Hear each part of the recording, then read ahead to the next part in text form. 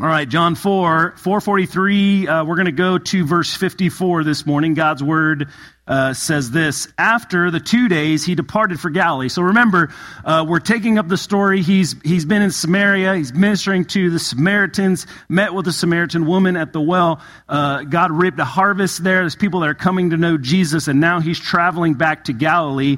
Verse 44 says, for Jesus himself had testified that a prophet has no honor in his own hometown. So he's going back to his homeland. Verse 45, so when he came to Galilee, the Galileans welcomed him, having seen all that he had done in Jerusalem at the feast, for they too had gone to the feast. So they're kind of recollecting on the things that occurred at the temple a few weeks ago. Brian, one of our elders, preached on that. Verse 46, so he came again to Cana in Galilee, where he had made the water wine. And at Capernaum, there was an official whose son was ill. So this official is a government official, probably among Herod's court. Verse 47, when this man heard that Jesus had come from Judea to Galilee, he went to him and asked him to come down and heal his son, for he was at the point of death. So Jesus said to him, unless you see signs and wonders, you will not believe. The official said to him, sir, come down before my child dies. Jesus said to him, go, your son will live. The man believed the word that Jesus spoke to him and went on his way. As he was going down, his servants met him and told him that his son was recovering. So he asked them the hour when he began to get better. And they said to him, hear this, yesterday at the 7th hour, the fever left him. The father knew that was the hour when Jesus had said to him, your son will live. And he himself believed, and all his household. This was now the second sign that Jesus did when he had come from Judea to Galilee. This is the word of the Lord. We're going to jump straight into our main idea for this morning. Our main idea for the passage comes from verse 50. The main idea is this: the power of Jesus transcends proximity. The power of Jesus transcends proximity or space. We're going to look at the omnipotence of Jesus. The central point of this passage, again, is found in verse 50. When Jesus says these things, he says, go to the man, go, your son will live. And then hear this, the response from the man. The man believed the word that Jesus spoke to him and what? Went on his way, went heading back to home. Within this passage lies the tension of the power of Jesus, okay, his powerful works, and the faith of those in proximity to Jesus. It's clear there are some who are following Jesus merely for his power, but the true test of faith is this: it's confidence not only in his power, it's confidence in his power and also this, the word of Jesus. It's confidence in the power of Jesus and the word of Jesus. The purpose of John's gospel, as we've gone along, hopefully you have this memorized now, is that we would come to know Jesus. He states that very clearly towards the end of his gospel. Here also we see the power of Jesus, which transcends proximity or space, nearness. The child is healed and Jesus is nowhere near him. In fact, geographically, he's probably about 20 miles away from where this child is lying sick and on kind of the doorstep of death. His word and his power were enough. His word and his power are enough. And so we ask this question when we come to a text: what does this tell us about Jesus? What does this tell us about Jesus? It tells us this: he is indeed all-powerful. We use this word when we talk to the all-powerfulness of God. We say that he's omnipotent. He's omnipotent. What else does this tell us? Tells us he is more than a mere man, okay? He's not just a man, he's more than that. Okay, we know that he's a man because in the passage we've been in the last few weeks, Jesus came to a well in Samaria and he was what? He was weary, he was thirsty, he was hungry. Those are all kind of attributes that we share in, right? We all become tired, we all become thirsty, we all become hungry. So we know for certain that he is this. We want to say this: Jesus is fully human, that he is indeed fully human. But also we see now in his power displayed in this passage that he is fully God. Jesus is fully human, fully man, fully God. How can we come to this conclusion? Because this passage, history, okay, this is history. This happened in history. It's not just some sort of legend or folklore. This passage speaks of the omnipotence of Jesus. Would you say that word with me? Omnipotence. Good job. It's a theological word that we use for the power of God. And it's a power that transcends proximity. Okay, it goes beyond just being near to Jesus. Jesus is in control and power over everything. That's the God that we serve. We witness this in two different ways. This mentioned in verse 54 that it was the second sign of Jesus. If you recall, the first sign was when he was at a wedding feast in Cana, and that first sign was that he transformed water, a created element, into wine. Okay, so we see the power of Jesus over the created order. Things that he spoke into existence, he's able to transform. And now the beauty of this is we see the power of Jesus now over the pinnacle of his creation. We know that humanity is made in the image and likeness of God.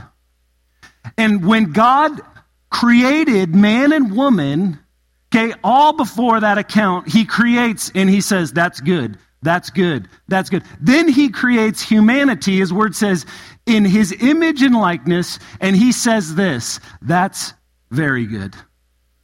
That's very good. And so the pinnacle of creation, humanity, Jesus is indeed powerful over the conditions that we are subjected to, the conditions of the fall. When Adam and Eve sinned, sin entered creation. The creation is fallen, and so we have the results of that is sickness and disease. I'm going to say this a few times. I'm tired of praying for people to be healed from cancer. I'm tired of disease. I'm tired of sickness. Who's with me?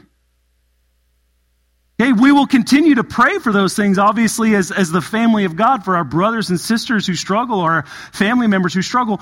But I'm tired of praying for those things because they remind me that we continue to live in a creation that's fallen and it's under the curse of sin, as we call it. But Jesus is, in fact, over these things. He has power to heal. Jesus is all-powerful. He's omnipotent. And his power transcends proximity. We also see this, not only his power, but we see the power of the word of Jesus.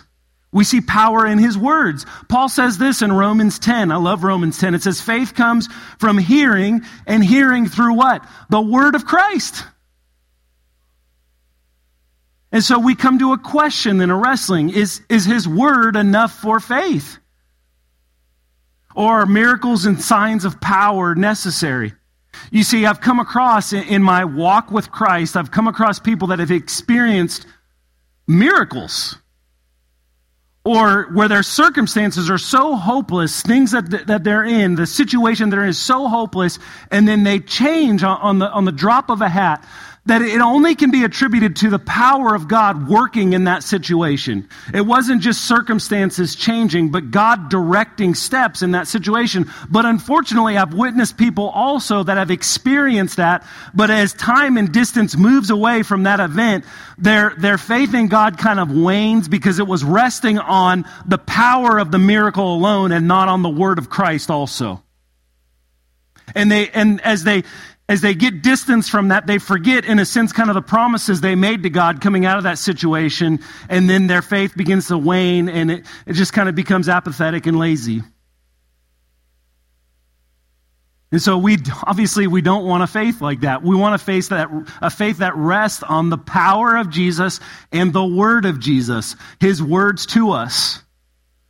Not just on displays of power and miracles, but on the very word of Christ. We have the word of Christ right here. Okay, not just the words in red. They're all from Jesus. This is possibly what Jesus is getting at. He responds to this man when this man makes a request. He says this interesting statement. It kind of stings a little bit when I read it. He says, unless you see signs and wonders, you will not believe. What's the truth? The truth is this, is the name of our sermon today. Jesus is more than a miracle worker. Okay, Jesus is more than your genie in a bottle with 3 wishes. He's the Son of God. He's omnipotent. He's God in the flesh. Is his word now enough for you to have faith in his promises? Who's been challenged by God in this way, right? Maybe you've said this, God, if you'll only help me in this way, I'll do this all the rest of my days, fill in the blank, right? You ever made that kind of challenge to God? God, if you'll only help me out in this situation, I promise you I'll do this. You know, maybe it was in that freak out moment where you needed to get somewhere in a hurry and you couldn't find the car keys. Anybody been there before? God, if you only help me find my car keys, I promise you, I'll be at church this Sunday. Man, that alarm clock went off, you hit snooze and just kept on sleeping. I think we've all been challenged in this way. I'm going to share with you this morning something that is, I'm going to be vulnerable and transparent with you. I want this to be a church where we can be open with each other, where we can confess areas that we struggle with. And I feel as a pastor of this church that I need to model that for my church so that we're not just coming in and putting on a front and saying, yeah, everything's okay when we're really falling apart underneath. This is a place where we can have real conversations about real struggles that we have. And my hope is to model that for you this morning. And this is hard for me. Because oftentimes people put pastors on a pedestal like, oh, he's never struggled. He's never gone through anything. His life's perfect. It's fine.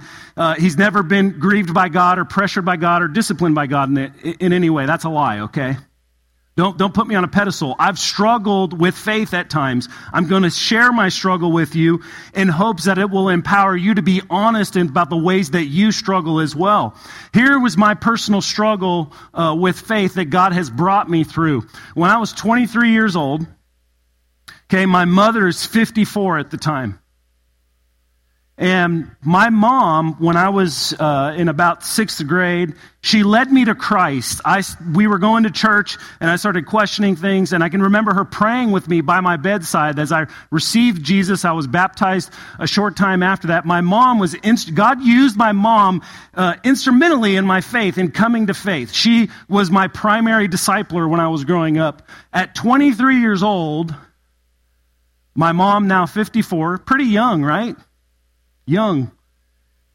She received the diagnosis. Now, my mom had always had a lot of health problems. She had heart surgery at 19 years old, I believe. And at that point, she received a diagnosis that she was having a lot of health problems. The doctor had diagnosed her with something with her heart and her lungs, and it was terminal. It was a terminal diagnosis. Doctor gave her about a year to live. At this point in time, I wasn't always in pastoral ministry. I was managing a store about an hour and a half away from where I lived, and so I commuted back and forth an hour and a half, about 90 miles each way every day. And while I was driving, I would turn my radio off so I could have some silence, and I would pray, and I prayed earnestly to the Lord every single day that he would please heal my mom, because there was conversations my mom and I were having. I would call her every day when I would drive home, that we were having. At the time, Haley was pretty young. She's my oldest daughter. My wife was pregnant with my son, Jordan. And I can remember my mother saying, the thing that grieves me the most is that my grandchildren aren't going to know me. And I kept praying for my mom, like, Lord, and my prayers were God, would you please heal my mother? Every day. For a year. Okay, God didn't choose to do that. My mom got very sick, and she passed away a year later. And it rocked my faith. And I'm going to be transparent and vulnerable with you because I can guarantee that some of you in this room have had things that have rocked your faith. And how can we heal and grow out of these things if we don't confess them one to another, if we don't bear one another's burdens, if we don't build each other up? If we tuck these things away and say, God, I'm never going to talk about this. I'm confessing this now to probably 150, 160 people between last service and this service. And I'm not saying that to boost myself up. I'm saying this is hard to do. And I didn't hate God, but I didn't like God very much in that season of my life. And you know what? It's okay. God's a big God. There's a lot of prayers in here that you see people wrestling with questions of God. Read the Psalms for a little bit. Most of them are laments. God's okay. He can handle me questioning him and, in a sense, kind of just wrestling through his goodness. And so I struggled with that, and I struggled to the point, fortunately, we were in a church where the pastor preached just like we do here. He preached from the Bible each and every week. And the thing I struggled with my pastor was that I knew him personally, and he hadn't experienced any loss ever in his life. He had never had a family member that had really passed away, never really grieved the loss of a friend, and so I couldn't relate to his words very much. And he would preach these things, and I can remember sitting out in the congregation, and I didn't do this physically, but thinking in my head, just, I want to plug my ears. I don't want to hear this. But God kept speaking to me through his word, through the word about Christ, encouraging me and helping me. And here I stand now today pastoring a church. You want to know the thing that grieves me the most is I went through, at that last church that I was at, I was ordained as a pastor, and I had to stand, it was pretty rigorous. I had to make a doctrinal defense. I had to type that all up and send it out to about 10 different pastors, some pastors that I had grown up under, and they came in and questioned me in front of an audience on my doctrinal stances, and I had to defend those things from Scripture. And as I shared my testimony in the beginning, I began to weep because my mom never knew that I became a pastor. She never heard me preach. This was the woman that led me to the Lord. And I struggled, and I confess that to you because we read this and we want to be happy, and we should be, because we see this official son healed. But what about those of us who have gone through the greatest grief where we have called upon the Lord, please heal, please heal. And he doesn't answer in accordance with what our desires are. He answers in accordance with his will. And the beauty of it is that God has used this grief and pain in me to minister to countless people. Because it's hard to minister to people who are in grief when you've never felt it yourself. It's hard to minister to people who question the goodness of God in their life when they've never experienced the depth of pain that I felt when I saw my mom pass into eternity at 54. And here's the beautiful truth that I can hang on to. All of her health problems are gone. She's in the loving presence of Jesus. And I confess this personal struggle that I have with you, that the Lord has brought me through it. It rears its ugly head every once in a while, especially when I hear the Christmas song by Nat King Cole at Christmas time, because that was her favorite song. When I hear that, it's like, oh, man. Is it anybody else getting misty? So now as we move into the story, I give that to you, hopefully for those of you who have struggled through those times of praying for healing and you haven't seen God come through in the way that you've asked him to, but he's come through in other ways. I hope that's an encouragement to you and a building to you to be honest about those things and to open up and work through those, to wrestle through those. So we come to this question now as we dig into this passage. The question is this: what is faith? What is faith? Because we see in this passage a tension of faith.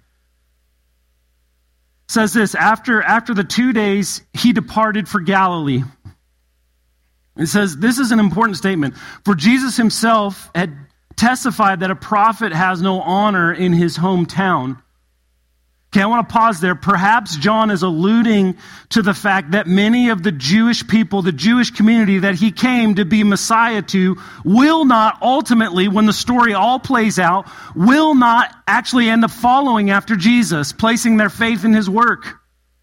In fact, if we fast forward to the end of the story, there's going to be a time where Jesus is on trial with Pontius Pilate, and he's standing next to an actual criminal, an insurrectionist who's probably killed people, and Pontius Pilate saying, "Who do you want to let go?" And the crowd, the Jews, they cried out these words: "Crucify him, crucify him." These are the people that he came to save. And I want to encourage you, even in that, don't lose heart, because God saved a remnant from those people. There were people that went on, the apostles who were Jews, who proclaimed the gospel, and many were reconciled to Christ.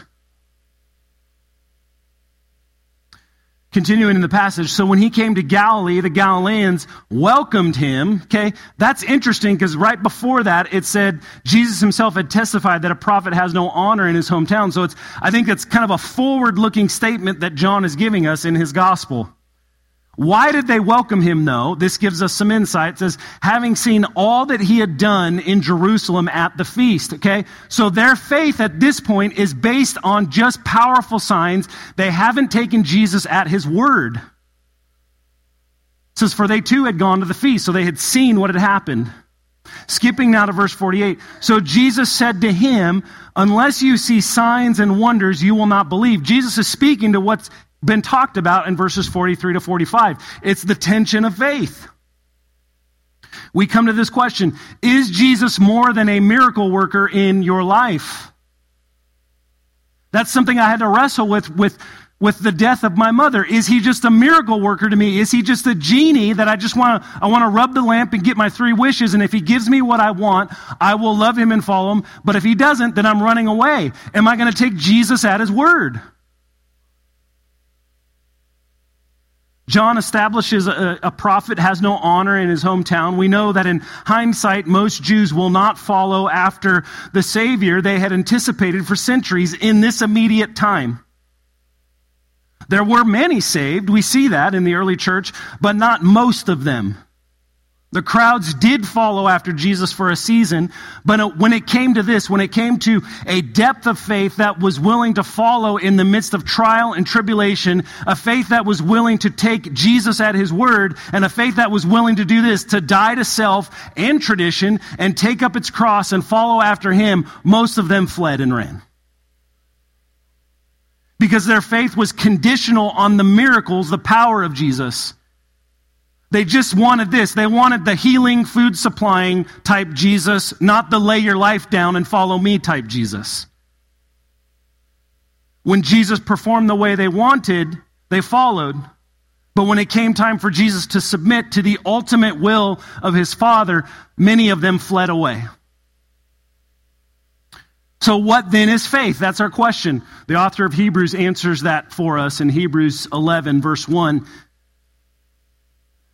Says, now faith is the assurance. What does assurance mean? Confidence or positive declaration of things hoped for. The conviction, what's a conviction? It's a firmly held belief of things not seen. Let's put it all together. Now faith is the assurance of things hoped for, the conviction of things not seen. I love that the author of Hebrews, Scripture, gives us that clear definition of faith. I do want to be clear, faith isn't blind. We don't just have a blind faith. There's evidence. Read Romans chapter 1. There is earthly evidence that points to the existence of God. Look around the creation. There's historical evidence that points to Jesus. Something radically transformed the world and transformed a people 2,000 years ago. His name is Jesus Christ. But in the end, if you want to follow after Jesus, faith must be within your heart. It can't just be a surface level. You must be willing, no matter the circumstances, to continue to follow after Jesus, to take him at his word, to follow after Jesus as one who is far more than just a miracle worker, because at times you're going to pray for things to occur in a certain way, and it's going to seem like God didn't answer your prayer, but he always does. And so we're going to examine this biblical definition of faith as we look to the government official's request. And so we see, point number 1, we see a desperate faith. We see desperate faith. We see this man's desperate faith. Here's the circumstance. He's at the end of his rope. Okay, he has no hope of healing for his son.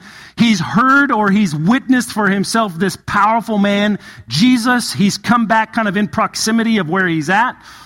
He hears of the arrival in his area, actually about 20 miles from his home. So it's about a 20 miles distance from where the official lived and where Jesus is now working.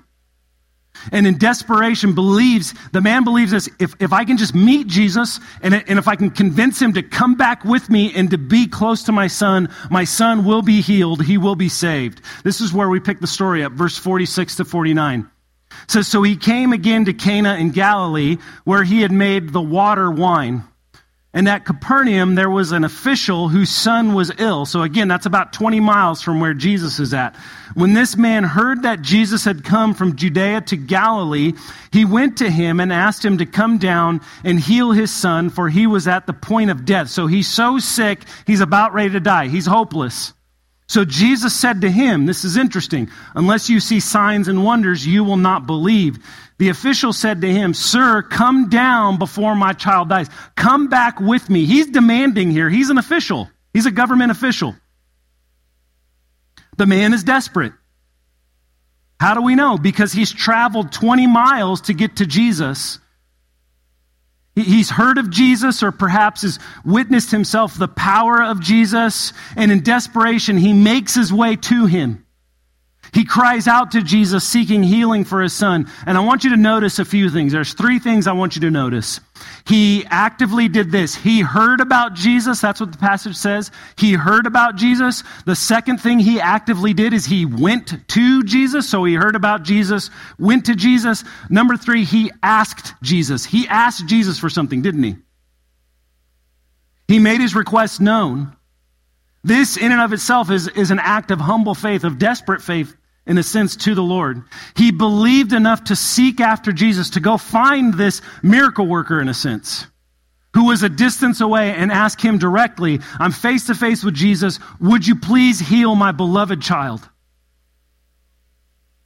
He invited and directed Jesus to come with them. Jesus, I believe this statement that he makes is, in a sense, kind of a test, a putting of pressure onto this man's faith. He makes a statement, and it's aimed at the man. I do also believe there's evidence in the original language that Jesus is also speaking to the crowd, because the you, it says, unless you see signs, okay? The you there is plural in the original language. And wonders, you, plural, will not believe. So it's almost like he's speaking to the man, but also those in proximity that can hear. So what is Jesus doing? He's applying pressure to the man's faith. What is our faith if it never goes through any trial or pressure, right? It's real easy to say, I have faith in Jesus, but I've never gone through anything in my life. But what happens if you build a table and the table says it can support 500 pounds, but you've never put 500 pounds on it? Do you know if it supports 500 pounds or not? No, you got to put the pressure down on it to see if it can withstand the weight, if it can hold up, or the leg's going to break. It's the same thing with our faith. When God begins to apply pressure through circumstances in our life, oftentimes difficult circumstances, it's testing our faith to see if it's genuine or not. And this is, as much as you want to say, no, it's not, because it's not fun, this is grace from the Lord that he would do that for you.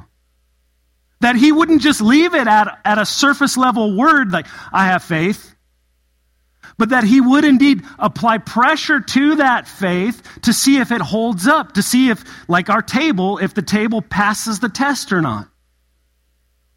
I think Jesus is applying some pressure to the desperate faith of this man. And we should thank the Lord for the pressure that he puts on our faith to prove its sincerity. This passage, we're going to bounce back and forth between Philippians 4. It reminds me of this exhortation of Paul in Philippians 4. 4:6. Philippians 4:6 says, do not be anxious about anything. Anybody here anxious? Do not be anxious about anything.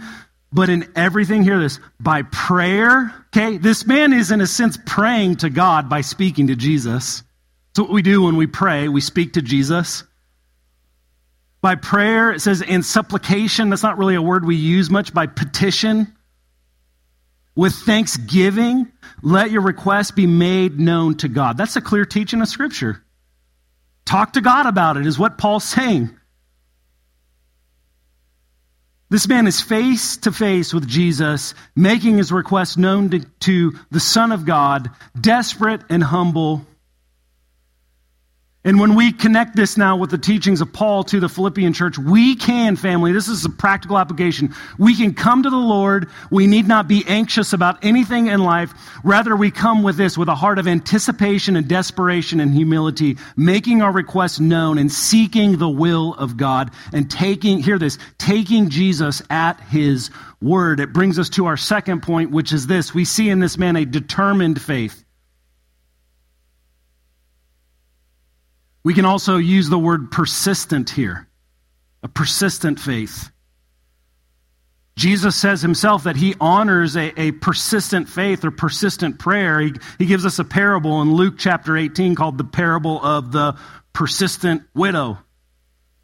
Verse 50 to 52 in John chapter 4, Jesus said to him, it's just like no drama, no crazy spells, okay? No like conjuring up spirits or anything. This is his response to the man. The man says, come down with me. And he says, go. Your son will live. Done. This is beautiful here now. The man believed the word that Jesus spoke to him. And what does he do? He proves his belief by obeying Jesus and walks. He goes away and went on his way. As he was going down, his servants met him and told him that his son was recovering. Why? Because he's been healed. So he asked them the hour when he began to get better, and they said to him, yesterday at the 7th hour, the fever left him. Notice that yesterday too. We're going to get to that in just a second. Our main idea is the power of Jesus transcends proximity, right? Space. You don't need to be physically close to Jesus to experience his power. And in this passage, we see in that same verse, verse 50, a second kind of parallel idea of importance, another main idea in a sense. It's the response of this man to Jesus, which is incredibly important to us as followers of Jesus. His response was this. It was to believe the word of Jesus and then go on his way, to believe and obey the word of Christ. He believed Jesus to the extent that his former request or demand is abandoned, right? What was his initial request? That he would come down and heal his son.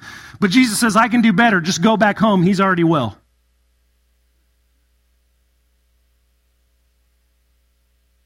We get a time reference here in the passage.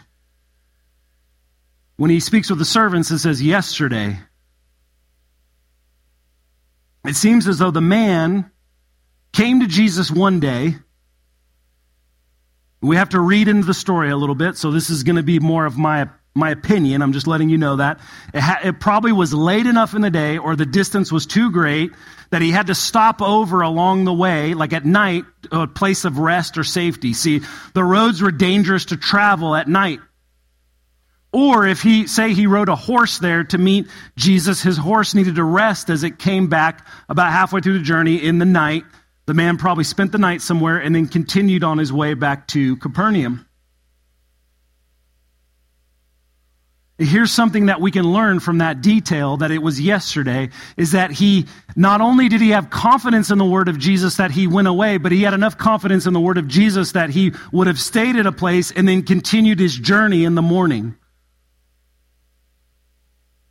He had to stop overnight. Okay, he was at peace with what was going on. He then arrives the next day being met by his servants who inform him that his son has been healed. We find that it was the exact time frame that this man had spoken with Jesus. That's amazing. I love that details in the story. This man's faith now is more than desperation. It's now determined. He's determined upon the words of God, Jesus in the flesh. And there seems to be, in him staying, I believe, overnight, there seems to be a surety of the words of the Lord. He believes, and belief gave way to confidence, and in a sense, kind of a sense of peace. Okay, Philippians 4, again, going back, Philippians 4:7. I love this verse. It's one of my favorite verses in all the Bible. It says this, and the peace of God, hear this, which surpasses all understanding, will guard your hearts and your minds in Christ Jesus. I believe that's what this man has here. He has a peace about what Jesus has said, his word, and this peace surpasses all understanding because, man, if my kid is sick, I'm finishing that journey all the way through. I want to get back and see what's going on. But this man had a surety about the word of Christ that he was able to stop and rest and then continue his journey the next day. I don't know about you, but I want a peace like that. Especially after last night, because the guys like 2 neighborhoods over were reenacting the American Revolutionary War till about midnight. You know what I'm saying?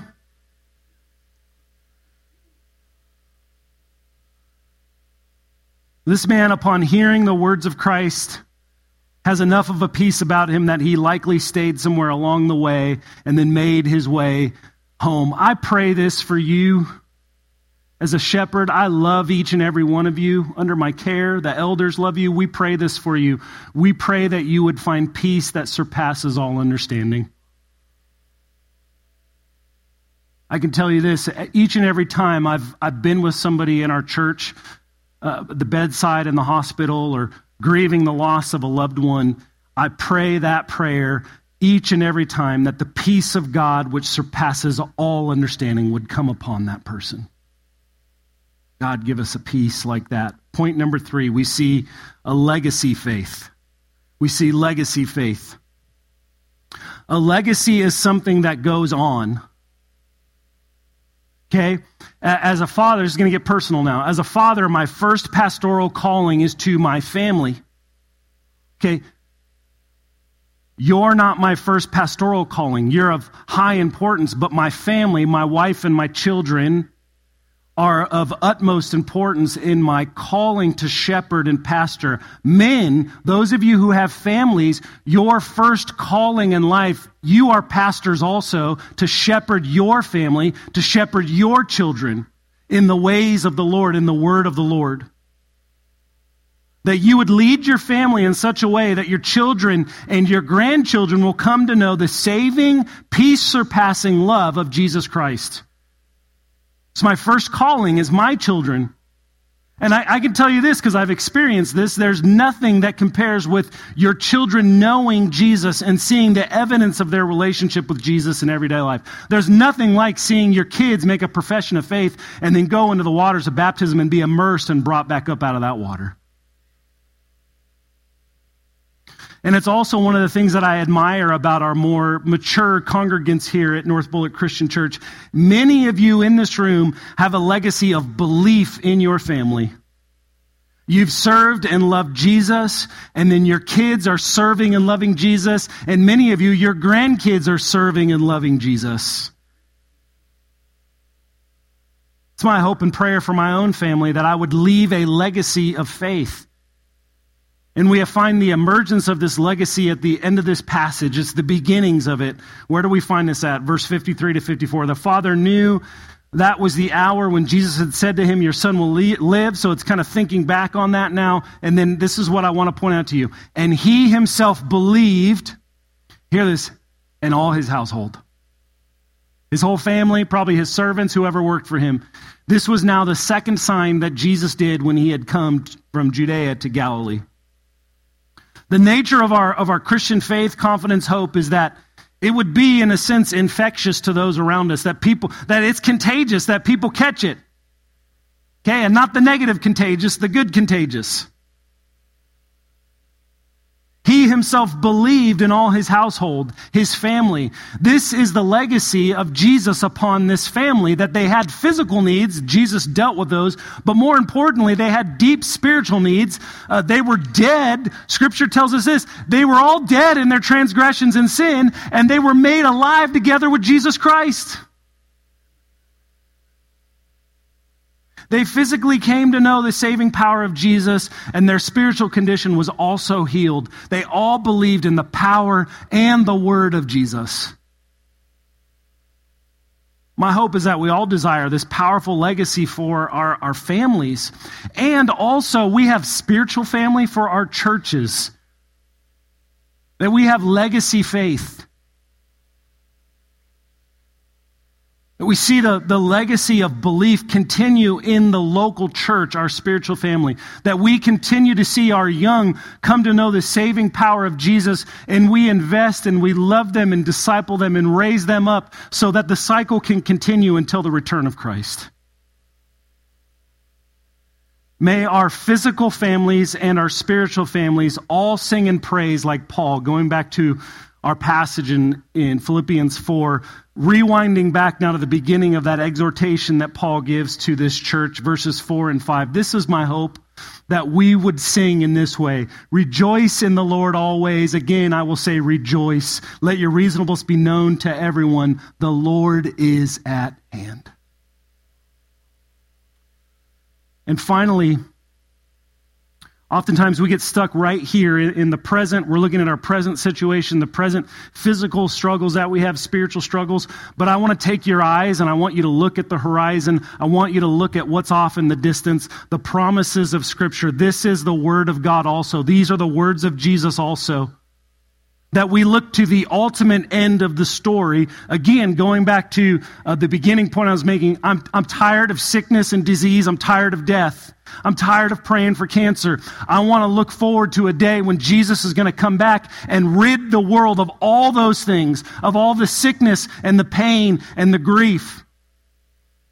A day when the prayer sheet will no longer be filled with requests for healing from cancer and blood clots and heart conditions.